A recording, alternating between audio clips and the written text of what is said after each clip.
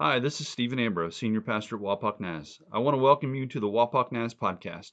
We hope and pray that this message goes deep into your DNA, is encouraging, relevant to your life, a means for you to engage with God and experience His love, and moves you to impact your world. We at Wapak Naz believe firmly that you matter to God. We are glad that you are taking the risk to engage with Him today. Wapak Naz is love people loving people to Jesus, and it takes people to partner with us to be on mission and bring this message to our community, the region, and the world. If you would like to financially partner with Wapak Naz to love people to Jesus, join us by going to our website at wapaknaz.org and becoming a financial partner. We thank you, we pray for you, we love you, and enjoy the message. We prayed this morning for a sweet spirit. Nothing that you can do to make it happen. You just ask for it. The Holy Spirit just shows up, doesn't he? Right? Amen. Would you open your Bibles, please? Mark chapter 2.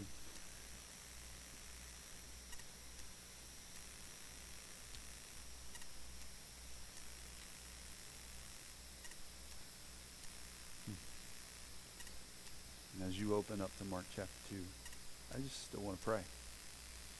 Sometimes you just need to press in, don't you?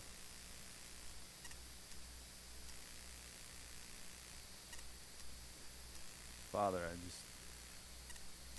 the breath in my lungs, I'm just very aware that it's you that breathes in us. It's you that breathes life into us. It's you that sustains us.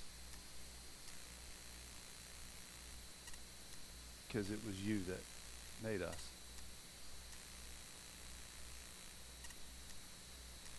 You made us as an expression of your love, but also to express love and to receive it.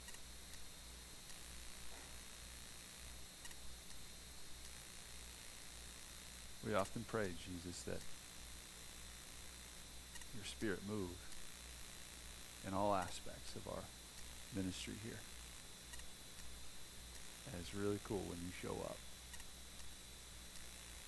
and we're aware of it. As we read your word,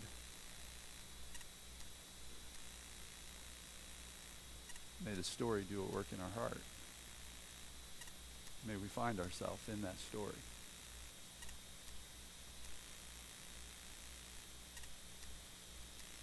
And may we find our communities in that story. And may we understand a little bit more about God who is in that story. It's in your name that we ask this morning. Amen. Mark chapter 2. Well, I didn't even open my Bible yet. I asked you already to.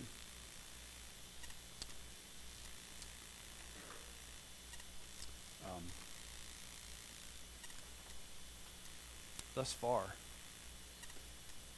in our forward series, forward23 series, I've challenged you and asked you to not merely be a people who pray, but I've asked you and challenged you to be a praying people.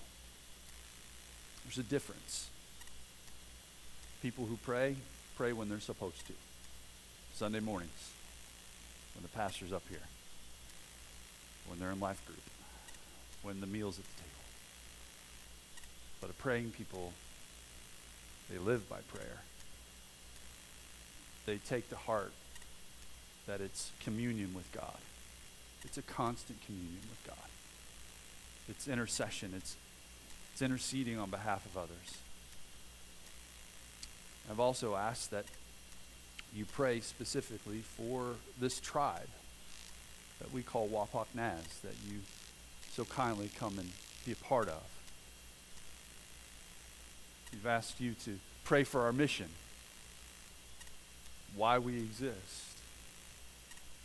We don't exist just for ourselves, but we exist for other people, because it is the church who's on mission to bring the gospel, the hope a light to the darkness. And pray for our communities. The maps on the walls represent Wapakoneta to my right, and the region in which our reach has gone out. And that doesn't show you the people who listen to the podcast on a weekly basis that are not on the map, that are not in Ohio, that are across the region of the Midwest. We pray for our communities in which you live. You've been challenged to take those invitation cards that I cannot seem to find on my table because there's a lot of papers. Here they are. To take these challenge cards or these invitation cards with you as you go about your business and about your day. If you're like, I don't remember that, that's okay. There's some invitation cards right out on the counter. You can grab them as well. Put them in your pocket. And when you're having conversations with friends and coworkers, random people that seem to cross your path, and you see a moment, man, they need Jesus, and they could really benefit from being with you because you're special, a good special. Just hand them a card. Invite them. And when you invite them, anticipate them. Meet them at the door. Or be their Uber. Bring them here. Introduce them to people. Because, again, you're a cool people. I kind of like you. And it seems like you like each other. If you didn't, you wouldn't be here. Sit with them. Worship with them. Show them around. And, take them out to eat. McDonald's is pretty cheap. But you've also been challenged to step into places unknown. Maybe you've never gone. Some of you, I've talked with you, and you've already said, yes, I want to go to Cuba. I don't know what God has, what God's going to do, but I want to be there when he does it. I want to connect with the kingdom of God that's outside of our area. The invitation is to you. Now, if you're a teenager, we kind of need your parent to go with you. Kids, we'll wait till you grow up a little bit. Okay? The cost is there. We're going to talk about this over and over and over again. But let me tell you, the impact that you desire to have on others will be the impact that happens on your own life. You will see your life and your community and the church and the world with a completely new perspective. The dates are there. We'll keep talking about this as we move forward. So, Mark chapter 2. Let's go there. This is where we've been sitting the last several weeks for this Forward 23. And we're going to start at verse 13. Mark chapter 2, verse 13. Once again, Jesus went out beside the lake. Now, before we move forward, we stayed in Mark chapter 2 on the front end. I want to bring to light and remind you that Jesus is still in Capernaum. He's still in ground zero. I actually saw a post from one of my old professors who does trips to Israel just recently. And on one of the compilation videos, I saw a sign in English that said, Capernaum, the town of Jesus. He's still at ground zero, folks. He's still where his ministry flows in and out of. And once again, he's walking. We meet up with him along with the crowd. A large crowd came to him, and he began to teach them. Don't miss that. He began to teach them. Watch what he teaches them. As he walked along, he saw Levi, son of Alphaeus,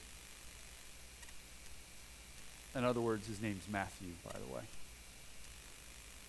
sitting at a tax collector's booth. "Follow me," Jesus told him. Levi got up and followed him.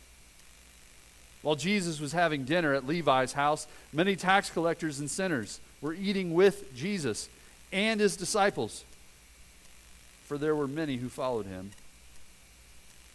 When the teachers of the law, who were Pharisees, in other words, when the experts on God saw what Jesus was doing, saw him eating with sinners and tax collectors, they asked his disciples. They didn't ask Jesus. No. They went behind Jesus' back, and they asked his disciples, "Why does he eat with tax collectors and sinners?" On hearing this, Jesus said to them, "It is not the healthy who need a doctor, but the sick. I have come to call the righteous, not the righteous. I have not come to call." Wow, even the pastor can't get it right. "I have not come to call the righteous, but the sinners." Heavenly Father, speak. Speak clearly, even though I fumble and bumble and miss words in the text. May we hear what you have to say. And may we do what it is that you say. It's in your name we pray. Amen. I always thought the most important part of my mom's meals were the meal. The meatloaf. My mom made an amazing meatloaf. Loved it. She knew how to put things together with very little and make it hearty and good.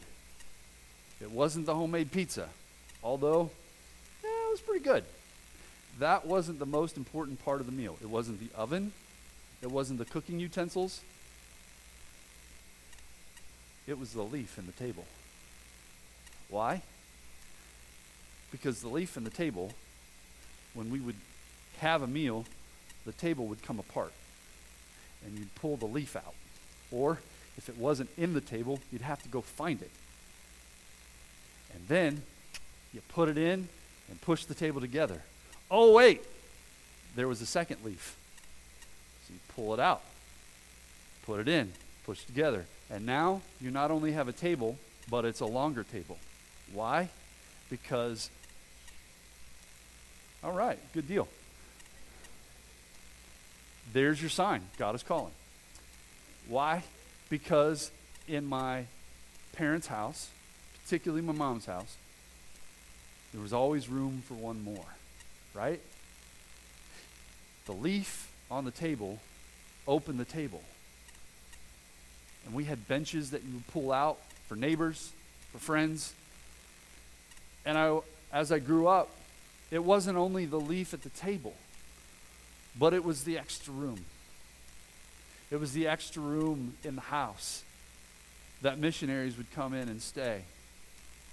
Or the random stranger that my mom would meet that didn't have a place to stay.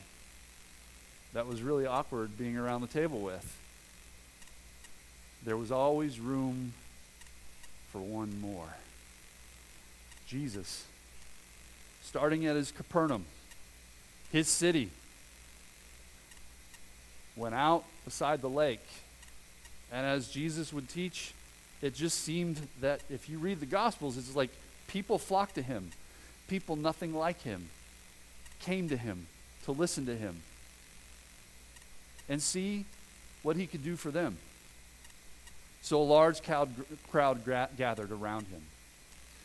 And I noticed for the first time that Mark said, and he began to teach them.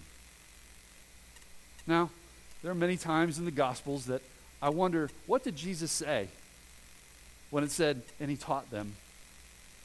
I often wondered when Jesus was face to face with the Pharisees in the middle of a church service and a woman naked caught in adultery was standing before him. I often wondered what he wrote on the ground. But for the very first time reading this text, I realized that actually when Mark says, and he began to teach them, what follows is what he taught them. It wasn't what he said, it's really what he did. He came across Levi son of Alphaeus. And in the blue text up there, I wrote Matthew because this is Matthew's story. This is Matthew who wrote the very first gospel of the New Testament, Matthew. And he was sitting at the tax collector's booth doing what he did day in and day out. He was working. Now, for many of us sitting in the room in the 21st century, we have no clue what a tax collector is. Well, we kind of do. They take money from your pockets. In my pockets, they have none, right? But it goes much deeper than that. They're actually traitors to their people. They're not well liked. In fact, they're hated. Why? Because the basis of their job is to reach into the pockets of the Jewish people and tax whatever they can possibly tax and make sure that Rome gets their money, and how they make their living is whatever they can skim off the top from you. This is Matthew. He's a traitor, betrayer to his own people. In fact, in the Talmud, it actually says that it's righteous to lie to a tax collector. They teach you, those who are devout and religious, it's okay to lie to a tax collector because they are the worst. They prevent you from making a living, from getting food on your table. Matthew was set up in Capernaum. Capernaum's on that King's Highway.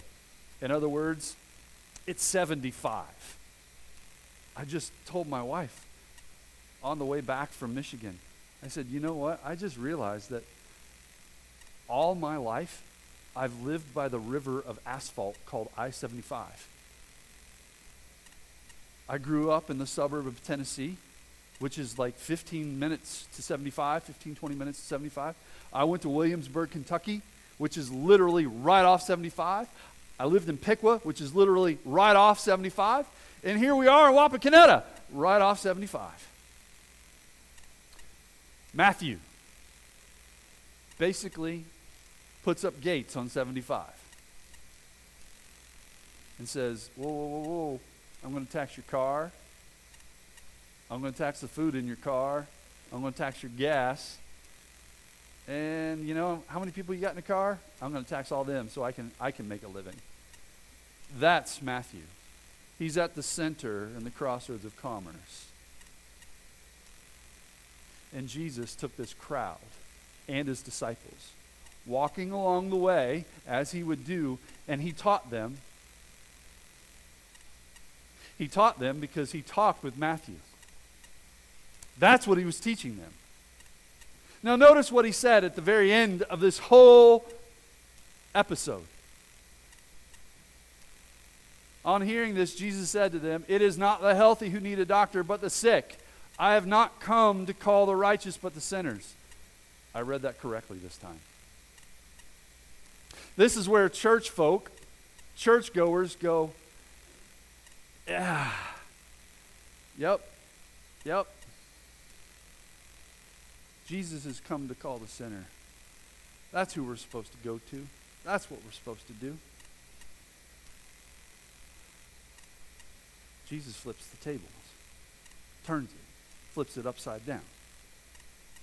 The Pharisees asked the question to the disciples, saying, hey, why is he eating with those folks? Why is he identifying with this tax collector and the sinners? Why is he hanging out with prostitutes and the destitute, the looked over and the leftover? Why is he doing that? Jesus overhears this conversation and says, whoa, whoa, whoa. Let me answer your question. Don't ask my disciples. Let me answer for myself. It's the sick who need the doctor. But everybody in the room, from disciples to the experts on God, to the tax collectors, prostitutes, and the destitute, guess what? None of them are righteous. Not one. Paul quotes the Old Testament, says, there's no one righteous. Not even one. So Jesus, looking around in the room, threw a lot of shade, didn't he? Turned the tables, didn't he? He said, I've come for the sinner. Jesus is the only one righteous in the room. And so the experts on the law were taught. The crowd was taught. The disciples were taught. Though they may look different than you are, though you may look down on them, though you condescend, guess what? We're no better than they are. Jesus levels the ground, doesn't he? But I think it's very interesting that not only did Jesus turn the tables, but Matthew put a leaf in his table. It says that while Jesus was having dinner at Levi's house, the Gospel of Luke says he threw a great banquet for Jesus.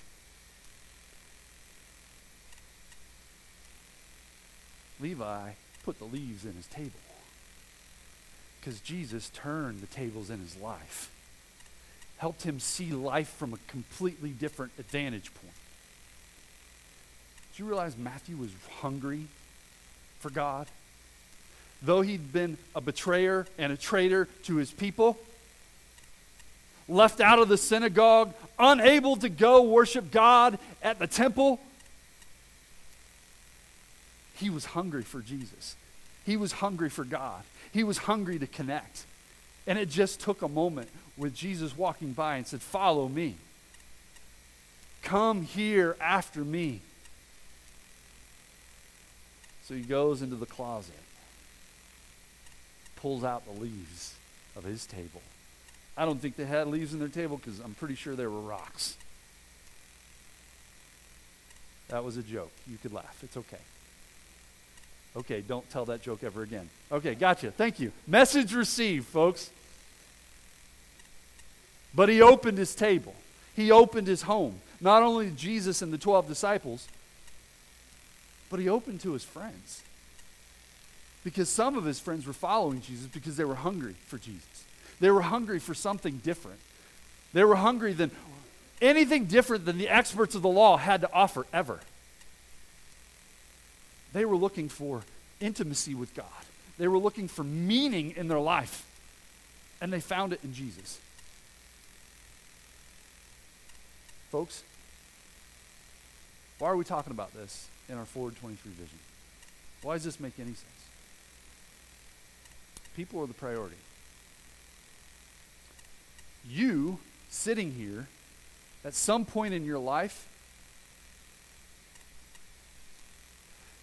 you were priority for somebody to care for and share the message and the gospel of Jesus Christ.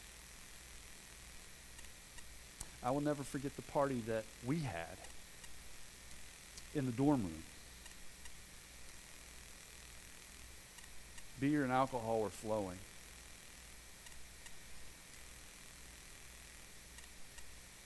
And I couldn't have been more embarrassed about what happened.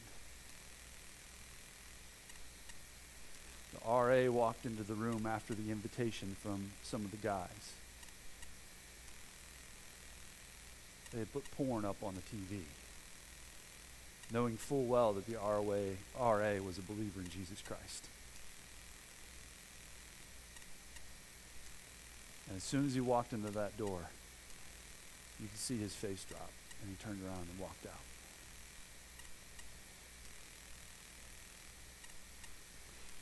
I took my beer and I went over and I sat and I knocked on his door and he invited me into his room. He was the RA. He should have busted me, by the way. Should have busted all of us.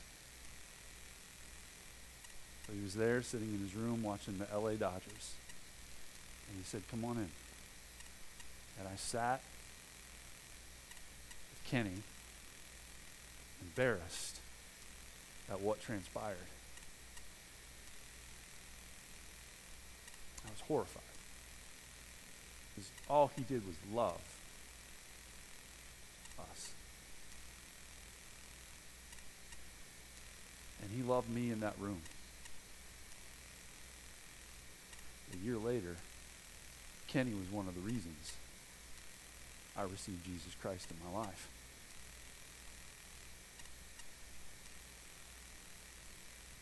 Jesus turns the tables.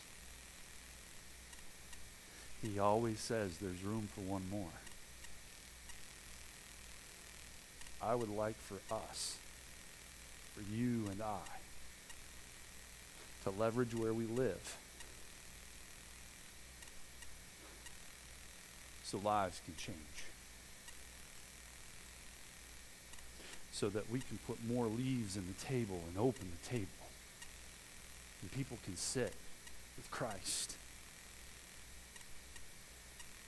and commune with him. He even says, "Here I am. I stand at the door and knock. If anyone opens the door, I will let them in, and we will eat together." Because there's room for one more. There's always room for one more. You were one more. I was one more. And folks, there are a lot of one mores out there. So, we will reintroduce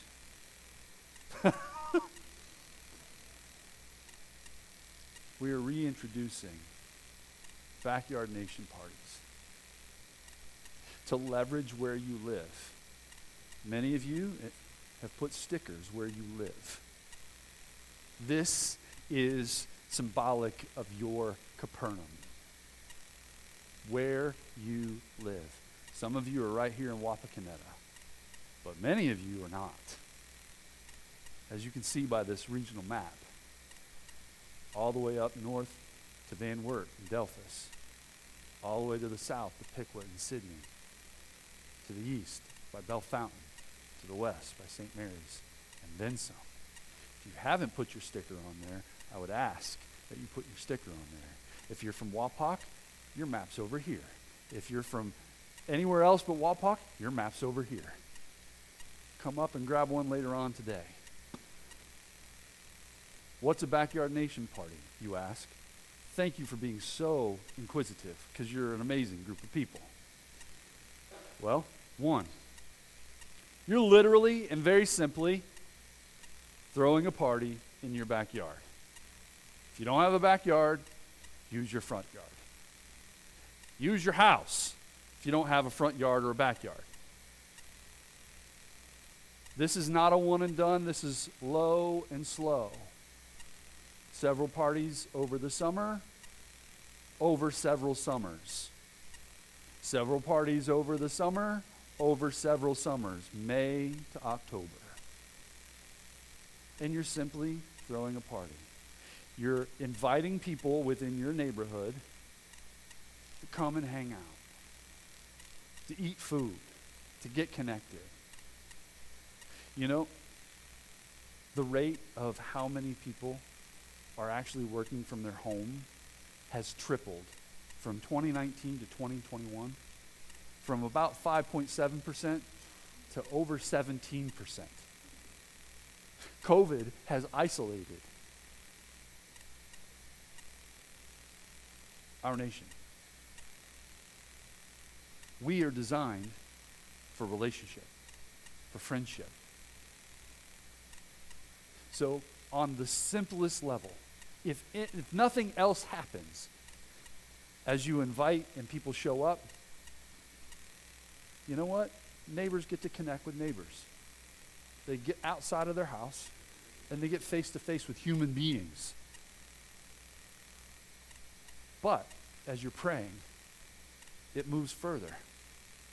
As you're hanging out with neighbors and you're listening to their stories and you're asking them questions about their family, you find out that there are some families that have some needs that maybe, just maybe, you and your family might be able to provide. Or you can coordinate with other neighbors and begin to care for them in ways they've never been cared for before.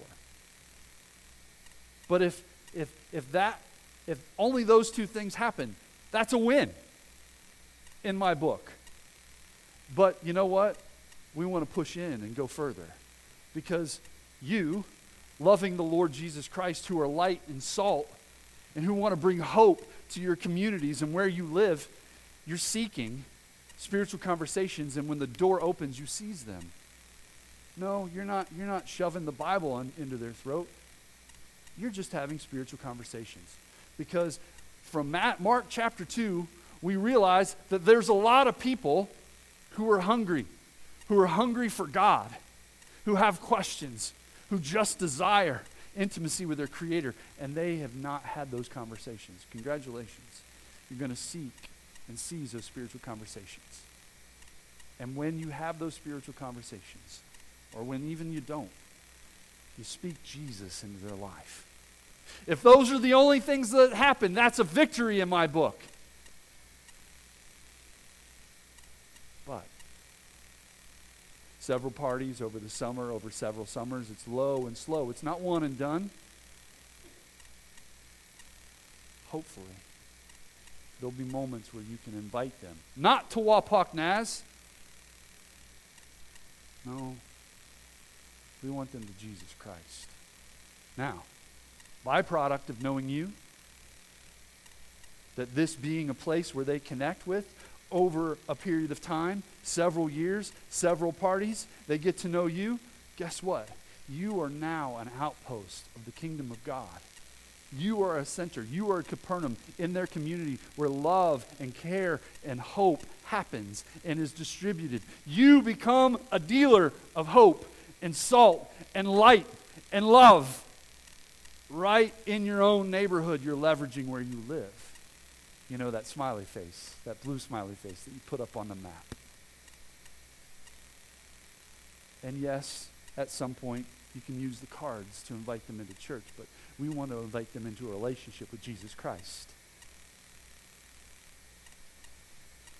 All those can happen simultaneously at the same time. Who knows?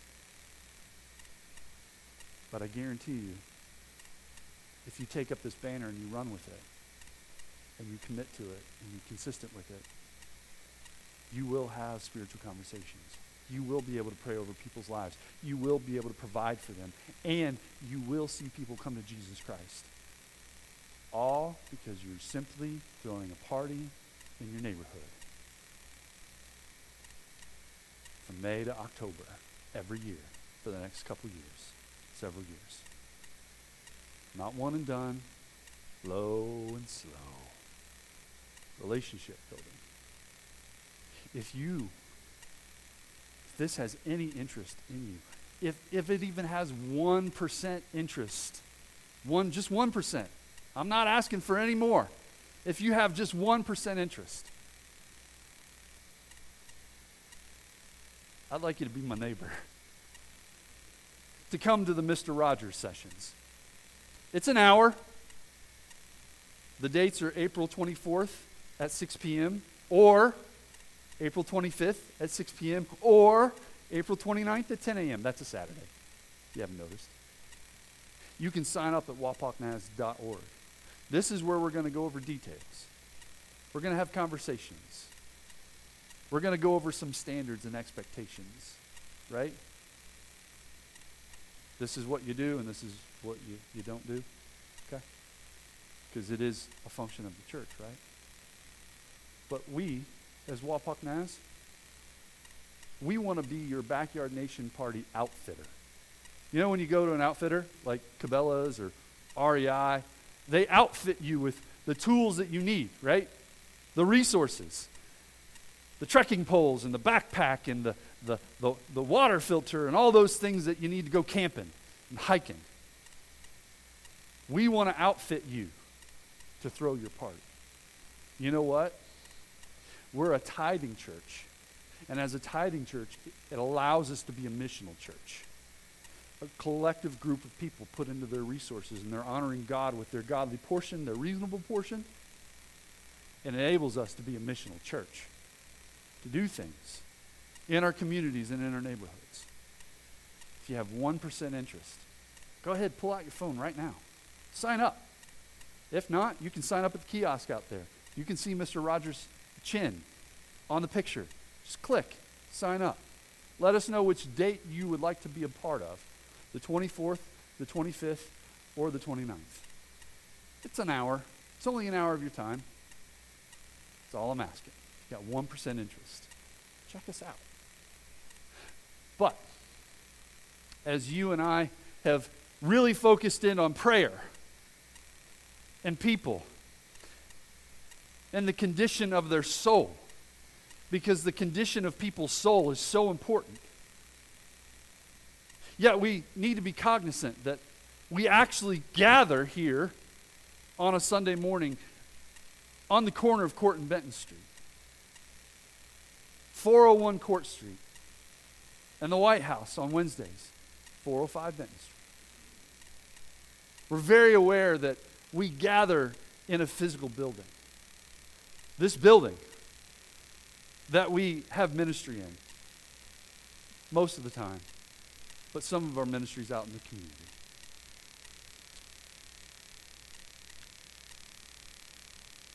Back in 1925, don't worry, it's not going to burn in the oven, okay? You're all right.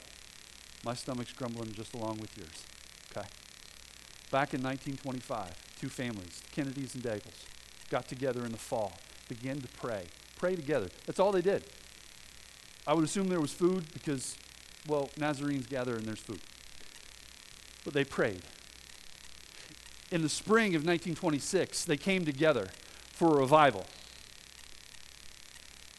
And they chartered this church with 6 new members. They just started with 6 people. 2 families, 6 people. Wapakoneta, the Church of the Nazarene, existed for the first time in 1926. The people pulled together their tithes over the course of the next year, and they purchased property right here on the corner of Court and Benton Street in 1927. This is a picture of the church in the 1940s. In 1941, men of the church began to dig. They dug a basement, which is our basement behind you. They dug a huge hole, filled it in with a sanctuary. Really cool. Finished that in 1943. That became Wapakoneta Church of the Nazarene's first sanctuary. Less than 10 years later, they started a new effort. They began to build on top of that sanctuary. They harvested trees from one family's farm and milled it at another family's mill. Men and women, after the day's work in the fields, convened right here at the corner of Court and Benton Street and put their backs to work to build the second sanctuary, which is now our Adventure Cove, where our kids go up to and be ministered to and worship and learn Scripture and pray. In 1969, the Lamar home, Virginia Lamar's home, she's back here in the corner here. You can wave. Hi.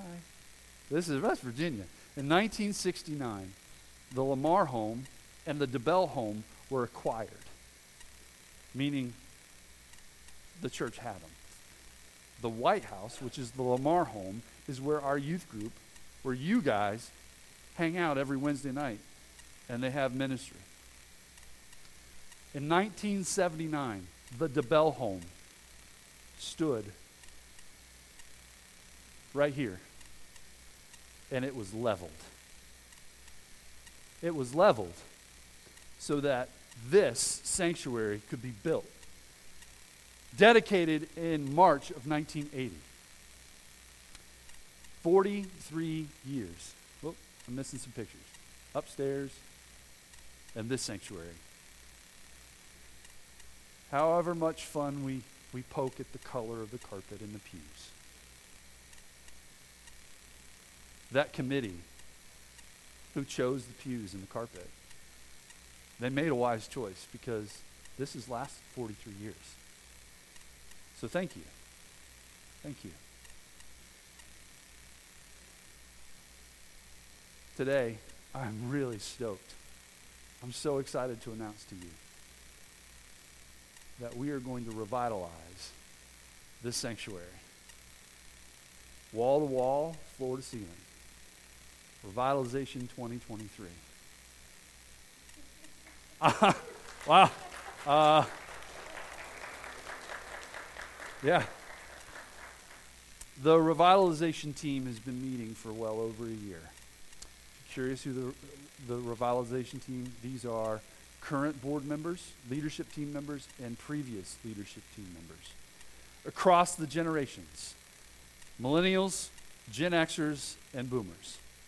All have been meeting over the course of a year to really figure out what is priority, what is peripheral, and how to phase this out. So, I'm proud to announce to you that we're still working on this and we're moving forward. Phase number 1 is going to be the sanctuary.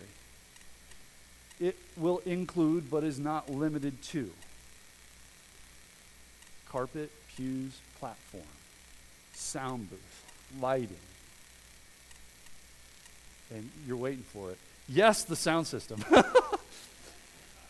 The awkward sound system is where we got Embrace the Awkward from in the first place. So our first phase is going to be this entire sanctuary. I am yes. Thank you. A little nervous here. We have already signed a contract with Zach Harmon AVL. Zach's reputation precedes him. He was at Lima Community Church for several years as their sound and tech guy.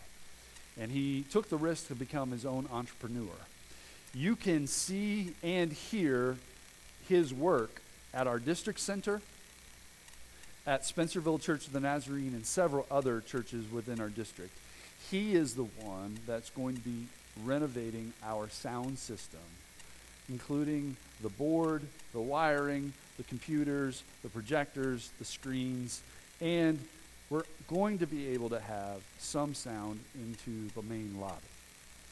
I'm also excited that we have signed contract with, after researching several construction companies and getting zero replies from a few of them, we've landed on a reputable contractor, M&W Construction out of Lima. If you're curious what kind of work they have been put forth, you can go to Dash and Joey's uptown, you can go to Lulu's uptown, you can go to Crave Creamery uptown, you can go to Wine & Chocolates and Coffees uptown. You can see their work because they're the ones that did the build-outs in all 4 of those facilities. Their reputation precedes them. They do many build-outs with Taco Bell. So they're our contractor, and they're going to be the liaison working with us to get this job done. And so we're really excited about what's about to transpire. The ball has been moving slowly and is now picking up momentum. We have just met with the architect to draw up plans to make sure that we're ADA regulated with certain aspects of what we're going to do here. But I'm really excited about what we're about to do. Phase 2, because phase 1, let me just tell you, is the biggest hill that we have to climb. You might as well go big first, and everything else is cake after that, right? I like to believe that. The next step is the main lobby.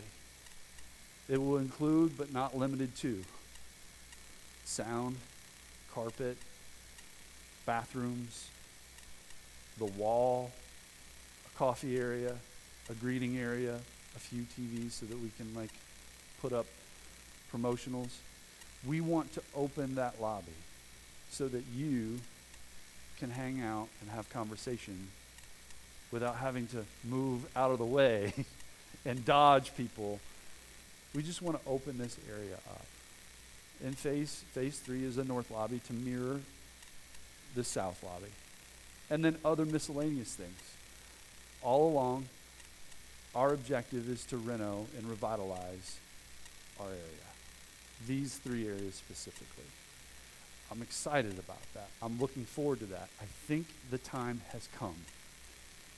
And even some of our seniors have said, when are we doing this? When they say that, it's time. It's time. Folks,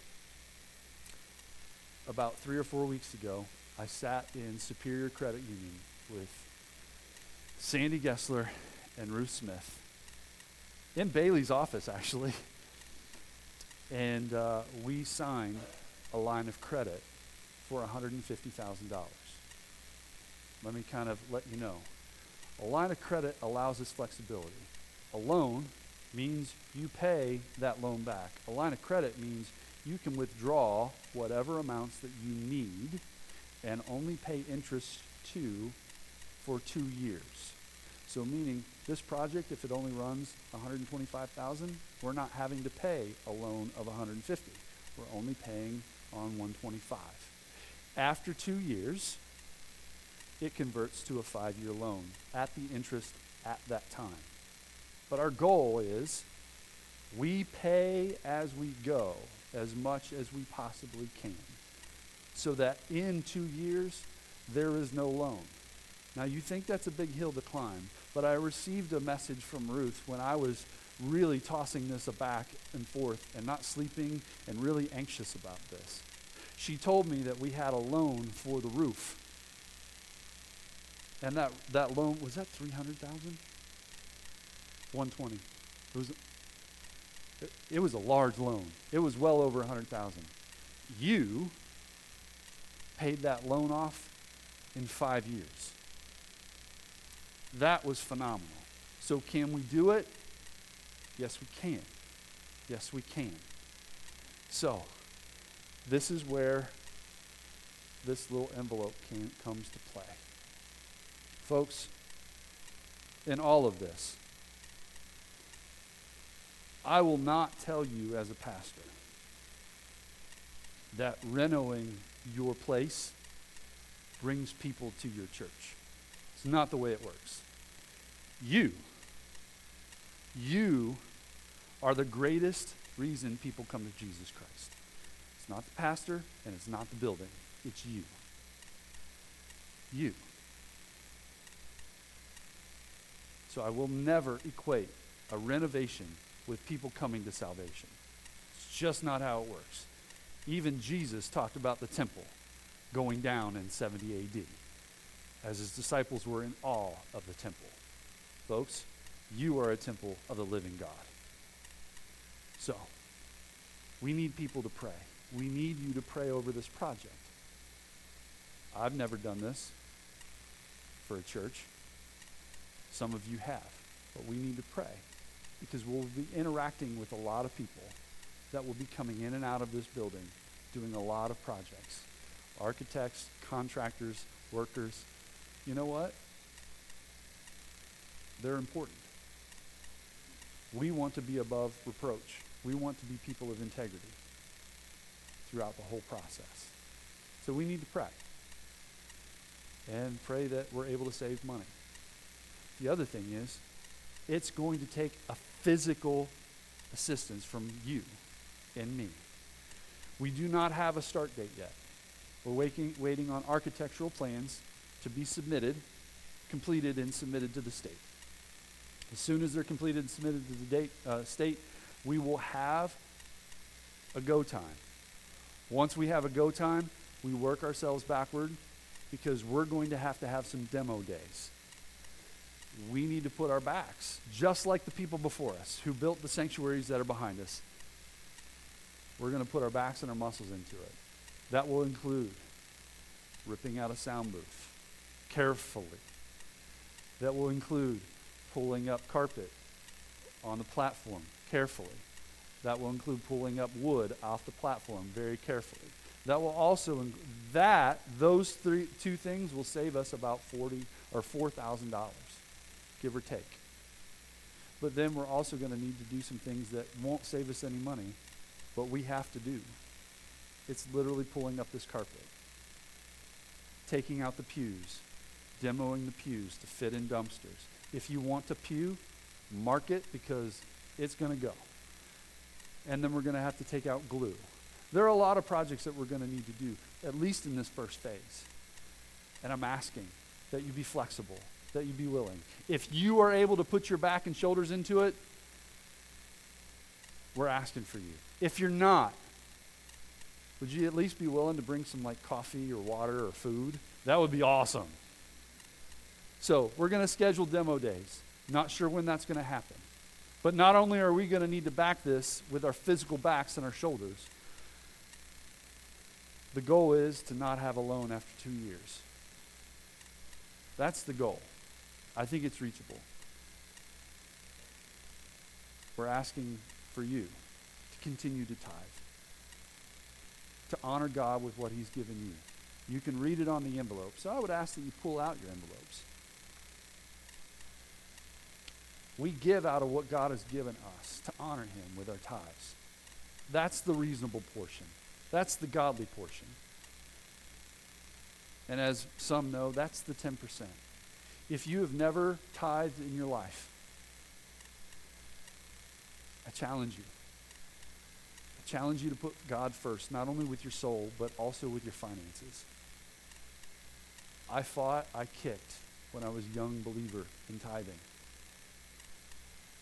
And eventually I stepped into it. And I never, ever saw God not meet my needs financially, ever.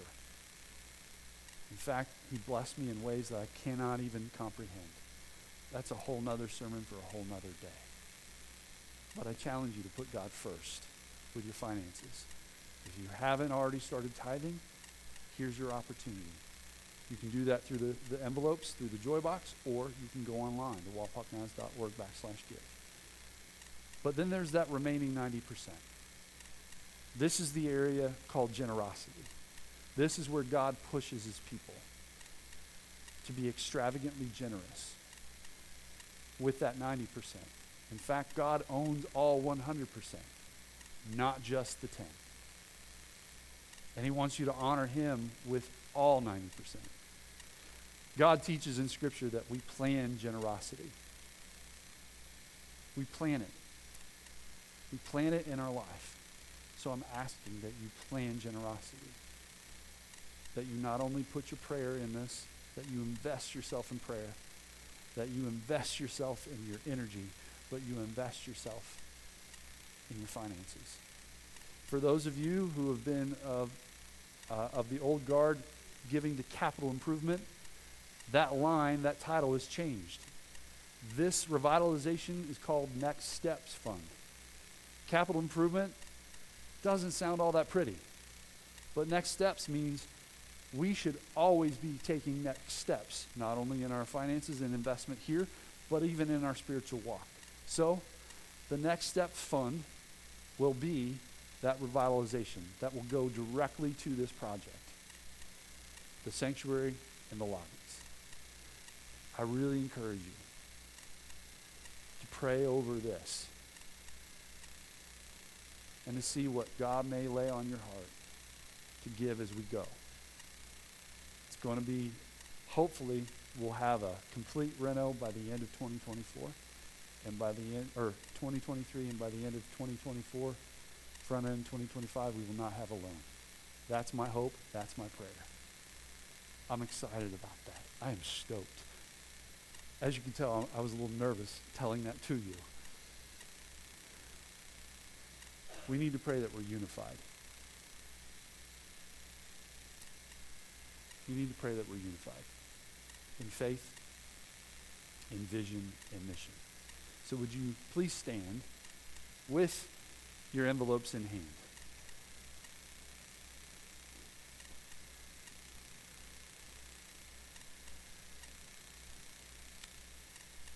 I'd like for you just to bow your heads for just one moment. Dinner's almost ready. And I would like for you to have a conversation with the Lord about your finances and about your heart. If you've never tithed before, talk to them about that. If you tithe, talk to them about this generosity. Give you a few moments. Would you go ahead and pray?